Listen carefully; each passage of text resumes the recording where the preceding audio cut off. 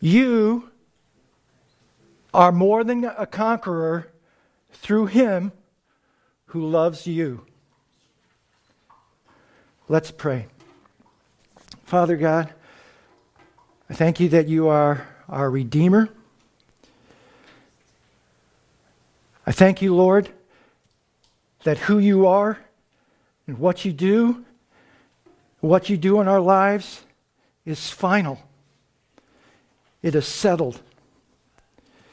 Thank you, Lord, that your words are like no other, that they are words of life, that they are words of power, and they accomplish what you purposed them to do. Father, I pray this morning that you would take the words that you have given me and give me the grace to say and that what you have put on my heart to say. We give you praise. And Lord, I ask that you would open the eyes of our understanding and open the eyes of our hearts, and the things that are said, that you will plant them deeply and that they will prosper in the thing that you send them forth to do. And thank you, Lord, that you are faithful to do this. In Jesus' name, amen.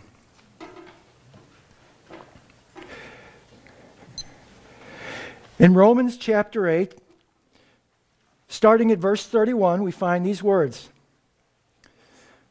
What then shall we say to these things? If God is for us, who can be against us? He who did not spare his own son, but gave him up for us all, how will he not with him graciously give us all things? Who shall bring any charge against God's elect? It is God who justifies. Who is to condemn? Christ Jesus is the one who died, more than that, who was raised, who is at the right hand of God, who indeed is interceding for us. Who shall separate us from the love of Christ? Shall tribulation or distress or persecution or famine or nakedness or danger or sword, as it is written, for your sake we are being killed all the day long. We are regarded as sheep to be slaughtered. No, in all these things we are more than conquerors through him who loved us. Have you ever wondered about that statement? We are more than conquerors through him who loved us. At the time of the Apostle Paul, the Roman Empire reigned supreme. Now, just to give you an idea of how vast this empire was, their empire was 2 million square miles. That's a lot of land. You know, that went all the way from the east side of Asia over to Britain, to Egypt. That's a lot of coverage. And their empire was so big that there came a point in time that they had to divide it in two to be able to operate it. And one of the things that made the Romans so proficient was not only their infrastructure, but they had a superior army. You don't get that much land by just, I think we're going to take it. They were supreme. They were good at fighting. 2 million square miles. If you look at how big Asia Minor is and where Britain is, that is a lot of territory.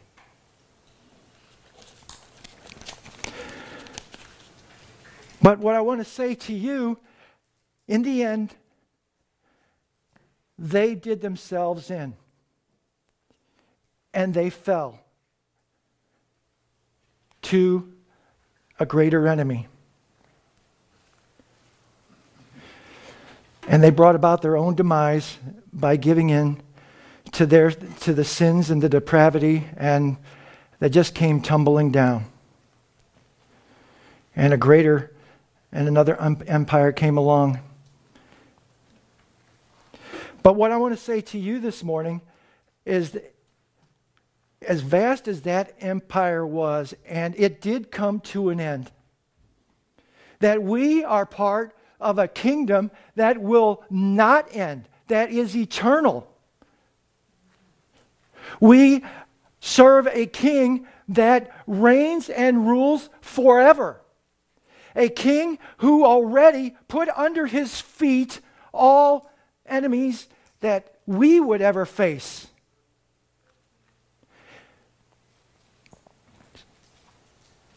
So when he says, you are more than a conqueror through him who loves you, and then he says, in all these things, the trials of life, you are more than a conqueror. And not sometime in the future, not when everything just seems to be going right. Right now, where you are in your seat, you are more than a conqueror.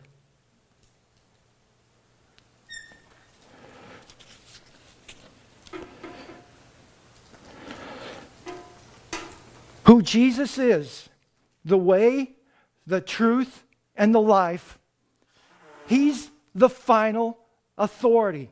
He's the final word. He is the way, who gives us access to the Father, who shows us the way to walk.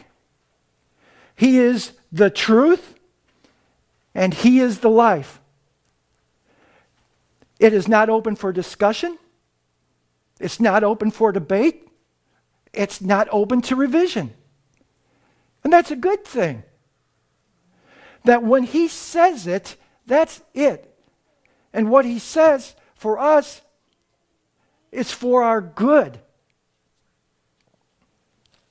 So that right now, this is who we are in him. So when he says in Acts 17:28, which we've been referencing, in him we live, we're alive, we move, and have our being. There's such a mouthful, there's such a more in that verse. For that to be able to happen. But the idea that right now we are more than conquerors through him who loves us. In Ephesians chapter 2, and Tom had referenced this last week in his message, starting at verse 4, but God, being rich in mercy because of the great love with which he loved us, even when we were dead in our trespasses, made us alive together with Christ. By grace you have been saved, and raised up with him, and seated us with him in the heavenly places in Christ Jesus. So the fact that we who were dead in sin, he raised us up. He overcame death. He paid the price. And he raised us up and seated us with him in the heavenly places. So, the reason why I'm mentioning this is that it talks about being seated. And in the Old Testament, when the high priest, and Jesus is our high priest right now, in Hebrews chapter 10, starting at verse 11, and every priest stands daily at his service. When the priest went in to sprinkle the blood on the mercy seat, there was no chair in the setting up of the things in there. The priest stood. And every priest stands daily at his service, offering repeatedly the same sacrifices which can never take away sins. But Jesus, after he ascended, And there are numerous places where it talked about him being seated in the heavens, in the heavenly places at the right hand of God. And in verse 12, so it says, "But when Christ had offered for all time a single sacrifice for sins, he sat down at the right hand of God, waiting from that time until his enemies should be made a footstool for his feet." It was done. He didn't have to stand and keep on doing it. That is huge. That sacrifice, what he did, that one-time event of paying the price and ransoming us, he sat down. It was final. So now we, through him, he seats us together with him.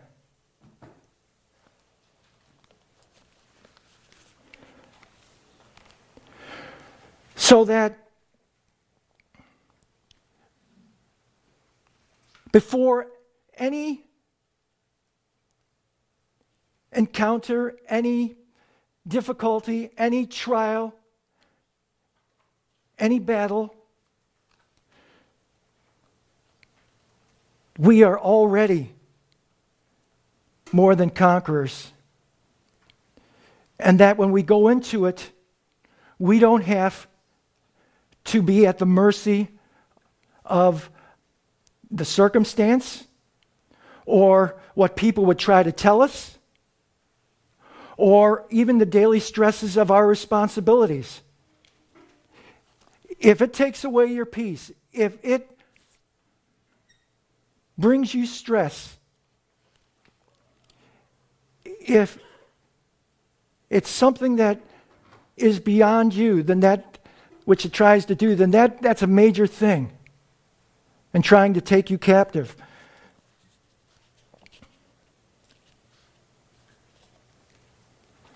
Tom last week, when he shared, he said, if we're seated with Christ in heavenly places, then our view should be different. And that's right. I would say then if we really believe what we believe, not only should our view be different, but then our response should be different. That's the beginning. When Christ opens our eyes and reveals who we are in him, what he says about our position that we have in him and that we're overcomers,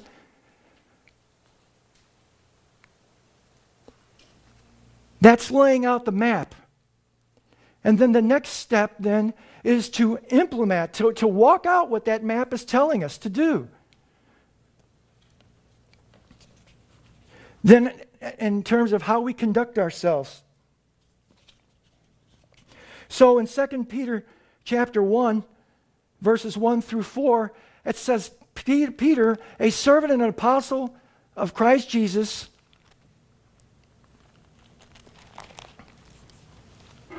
through the righteousness of our God and Savior Christ, that we've received precious faith, like precious faith.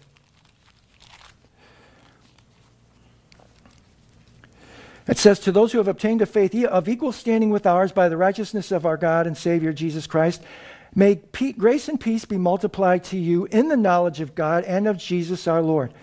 His divine power has granted to us all things that pertain to life and godliness through the knowledge of him who called us to his own glory and excellence, by which he has granted to us his precious and very great promises, so that through them you may become partakers of the divine nature. It's not up for grabs. He has granted to us. And it says then he has called us, he invites us to his own glory and excellence, to do it well. So he wants us to be able to reign well, to do well, by which he's given us precious and great promises. And then to be partakers is to be a participant, a willing participant.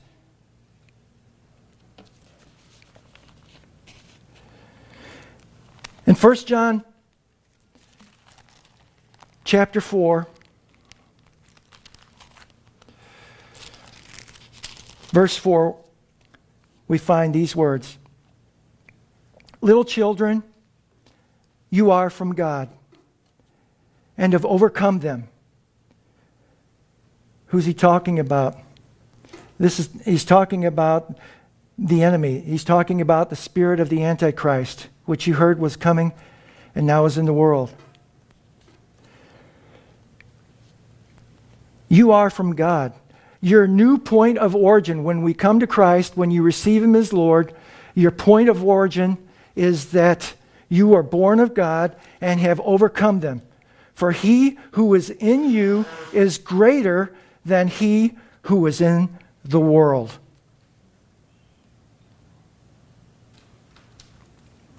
And then a little bit later in that same chapter,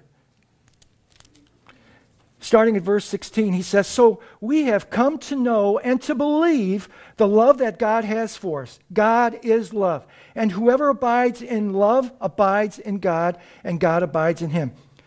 By this is love perfected with us, so that we may have confidence for the day of judgment, because as he is, so also are we in this world. As he is, so are we in this world. He wants us to have confidence before him. And because of what he did at the cross,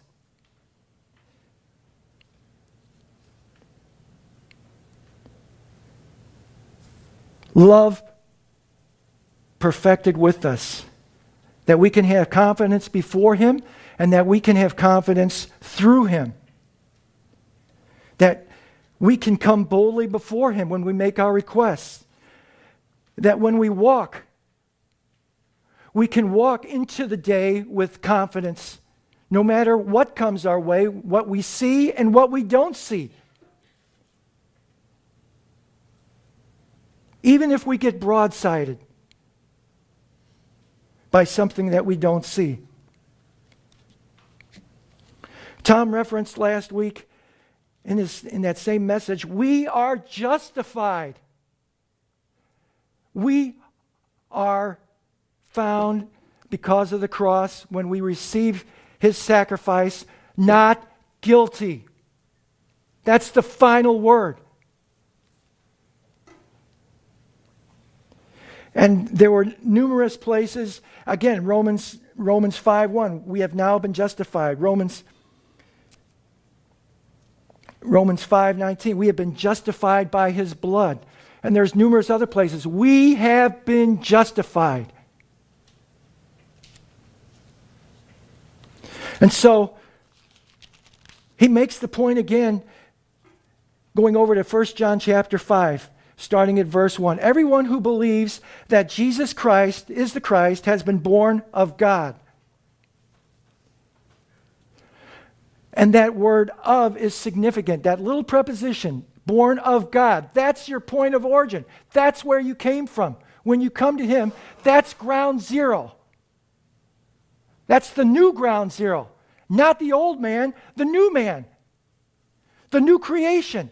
Born of God. And everyone who loves the Father loves whoever has been born of him. By this we know that we love the children of God when we love God and obey his commandments. For this is the love of God, that we keep his commandments, and his commandments are not burdensome. For everyone who has been born of God overcomes the world.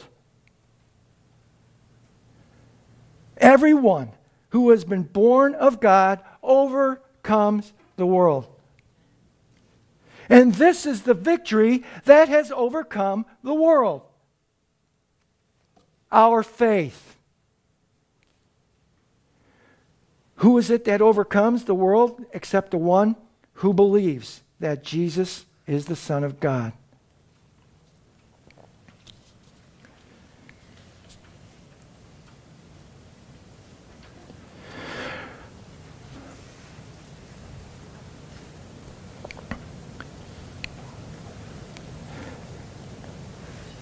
The problem is that sometimes, and more often than I care to admit,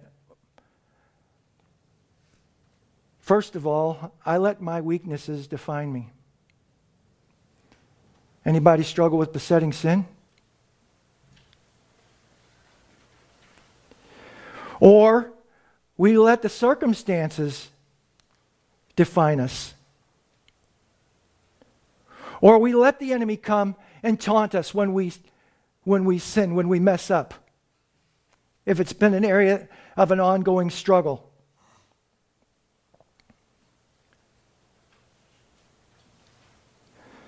But in light of these eternal truths,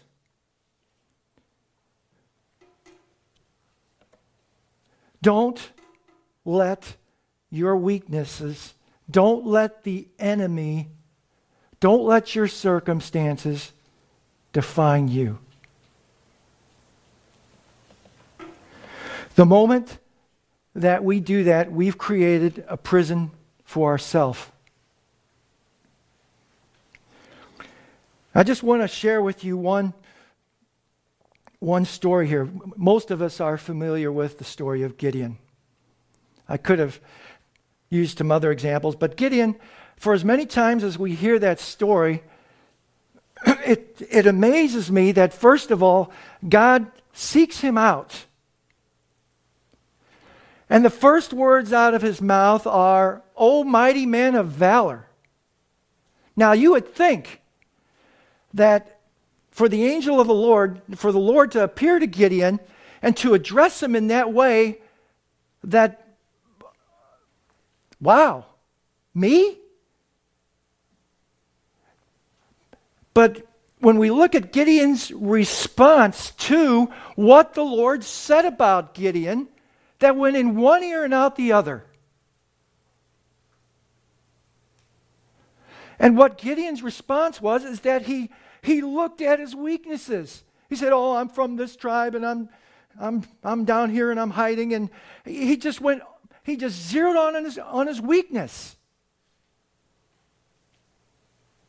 He never once pondered the idea of who was addressing him, who he was encountering. And yet in this exchange, in the midst of this insecurity, and that God wants to use him to bring about a victory, he says to God, "Well, God, if this is to be the case, then I want you to do this thing for me." And so not only does God do that, but then Gideon's response again, "Well, okay, God, if this is what you want me to do and this is how you want it to play out, then do this for me with the fleece."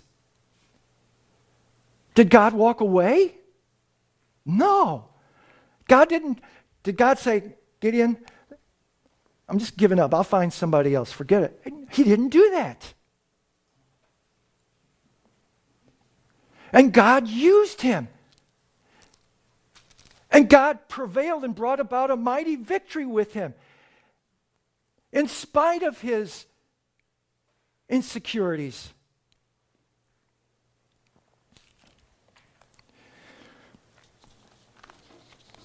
Israel. The reason why I wanted to say something about Israel is sometimes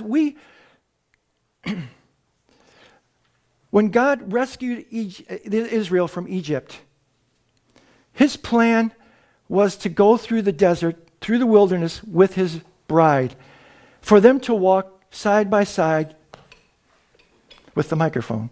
No, to walk side by side through the wilderness and for God to bring them into that promised land.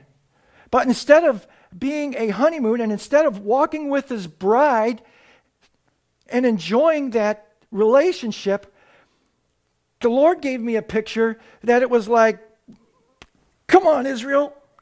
Come on, Israel. Come on. Come on." And every step along the way, "Why did you bring us out here? What's this all about? We've got no water. We've got no food." Every step along the way. And then just for good measure, why'd there have to be giants in the land? He sent them out into the promised land to spy it out. And then they come back, why'd there have to be giants? Well, the reason why there are giants is I believe that God wanted them to partake in the victory that he had for them.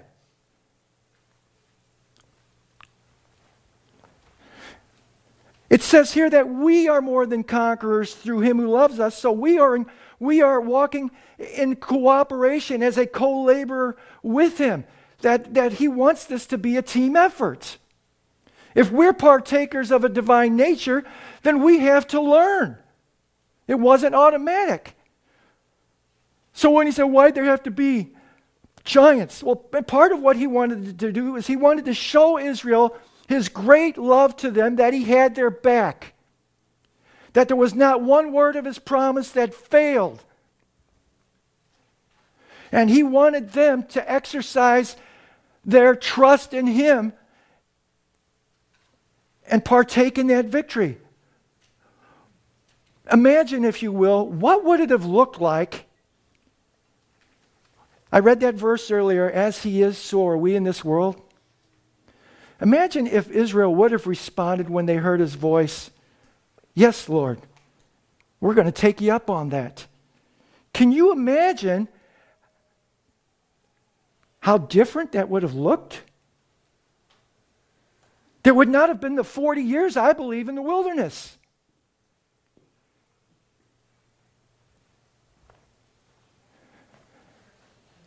I believe their journey would have been shortened. But instead, today, if you hear his voice, what did they choose to do? They proved him for 40 years.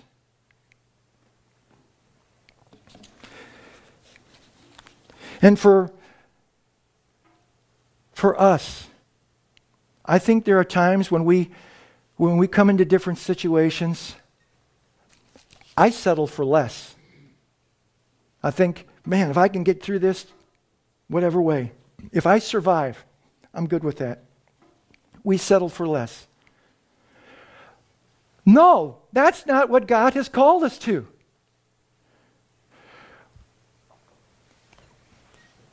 When he came into the world, he said, I have come that I might have life and have it just a little bit. What? More abundantly.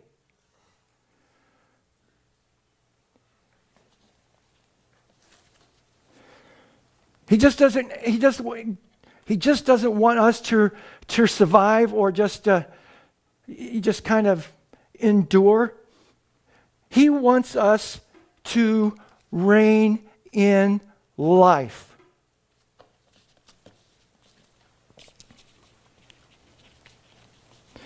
Paul's response in Romans 8:38.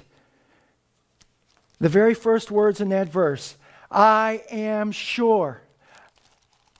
In another translation it says, I am persuaded. In verse 38 of that chapter 8, he says, I am sure that neither death nor life, there's one or the other, nor angels, nor rulers, nor things present, nor things to come, nor powers, nor height, nor depth, nor anything else in all creation will be able to separate us from the love of God in Christ Jesus our Lord. It's not open for discussion. There is nothing in any way, shape, or form, life, death, spiritual beings, things present, things to come, whatever. He covers it all and said, there is nothing.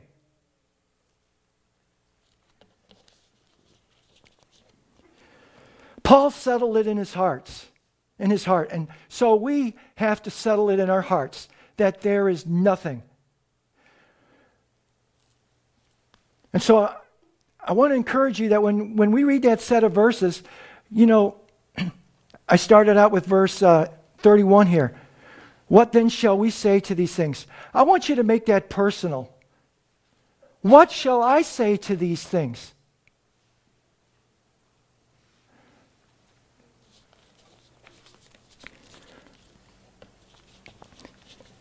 Paul said, I am sure. He was convinced.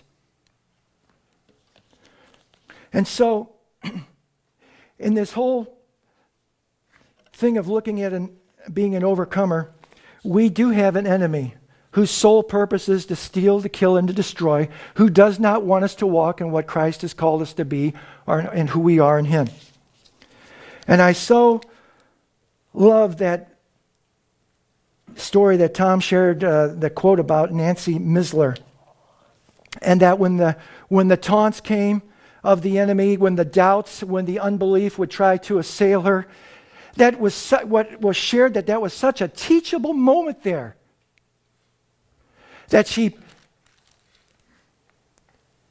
went to God, confessed her sin, admitted to struggling, pulled out these 3x5 cards with the sword of the Spirit written on them, the Word of God, spoke them to herself, and chose to align her chose to align her thinking with what God said, and wasn't going to give up.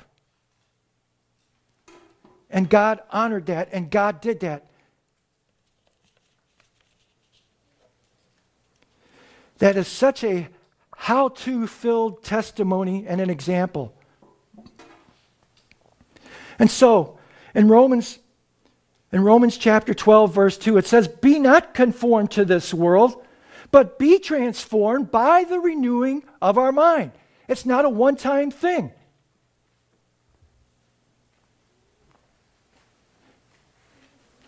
That you may be able to prove that by testing you may discern what is that good, what is the will of God, what is good and acceptable and perfect. In one translation it says that you may be able to prove. And I think what I like about that is that you may be able to see the evidence for yourself that this works. This is good.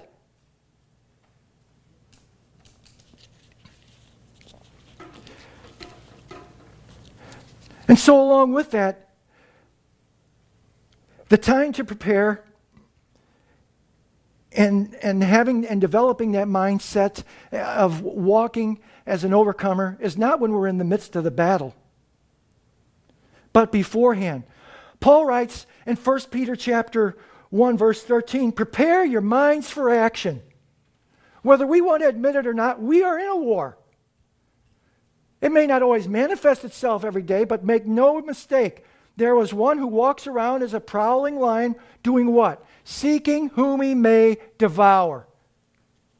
So when we choose, when we purpose, God, we're not going to be stamped out of the same mold as everybody else in the world. You called us to a different trajectory, to a higher plane, to a different way of thinking. Renew your mind. And it is the will of God to reign. Romans 5:17. "For if because of one man's trespass death reigned through that one man, much more will those who receive the abundance of grace and the free gift of righteousness reign in life through the one man, Jesus Christ." You may be in a fierce battle right now, but I tell you that if God said this, then that's the final word.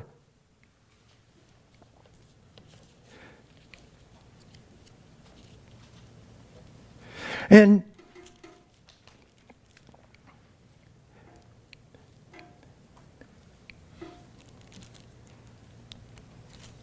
in Romans 8, verse 6, it says to be spiritually minded is life and peace. To be carnally minded is death.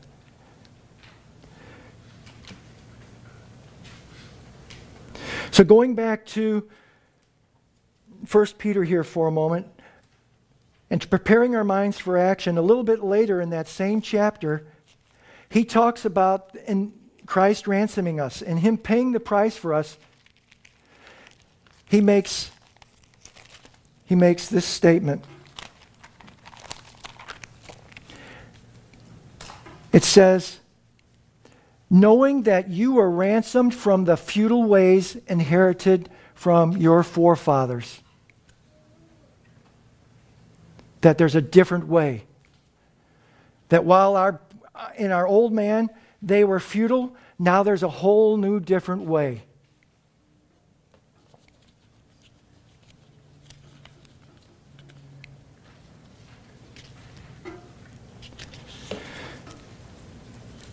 And speaking, so in Ephesians chapter 5,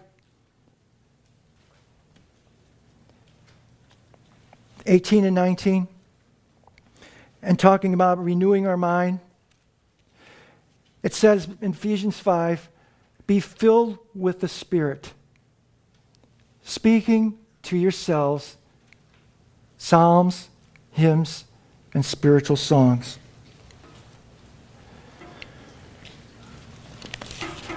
Not just the idea of just saying words, but embracing these words that are final.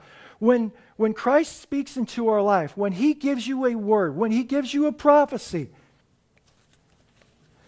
I said earlier that Jesus is the way, the truth, and the life. And He brings each one of those things to bear when He speaks what He says about who you are, to do what He wants to do, to bring about what He wants to bring about. So He provides the way. What He says is final. And what He does and what He says brings about life. Those three things, who He is, He brings that to bear when He speaks into your life, when we join Him in what He's called us to be as overcomers.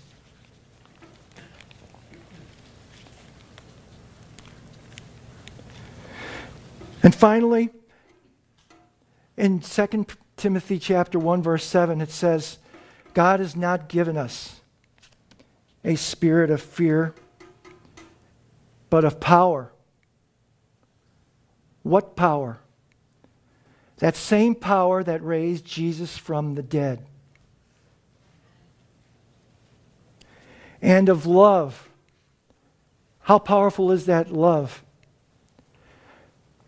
That love, which it says in 1 John 4, that is able to cast out fear. That love which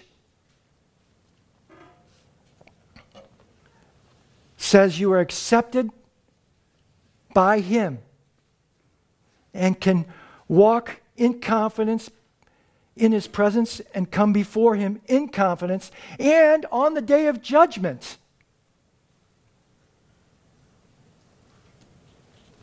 And of self-control.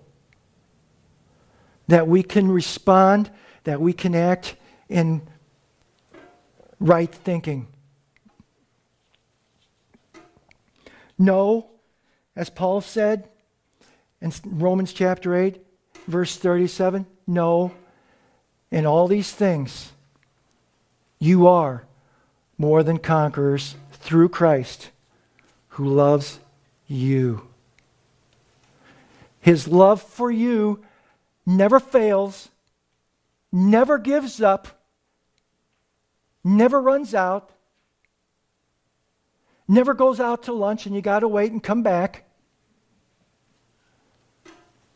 is steadfast, unchanging, stands by us in the midst of our insecurities to bring us to the place where He wants us to be with Him, seated in heavenly places, to walk into the abundant life, to walk into the plan that He has for you, to walk into your calling, to walk and grow in confidence with Him, hearing His voice, and go forth and to do mighty exploits. Amen.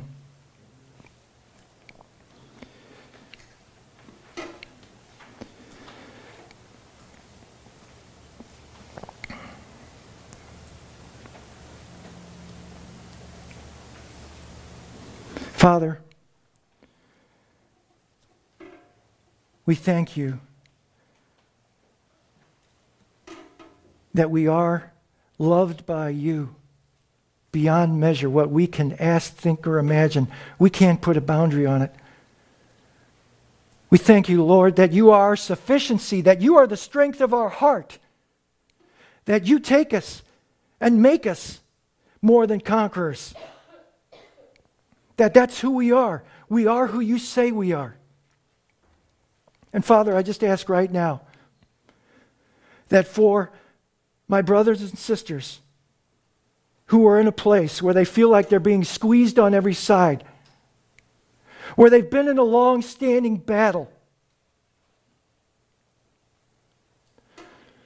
you said in the midst of these things, these trials, Lord, we are more than conquerors. And so, Lord, on the truth that you have seated us with you in heavenly places, I pray in the name of Jesus for breakthrough, that they will come through to the other side, that your victory and will be made manifest, and that you would do exceedingly abundantly above all that they can ask, think, or imagine. You said it, Lord. You're the final word. And Father, I pray that you would continue to take us forward in you and who we are in you as more than conquerors. In Jesus' name, amen.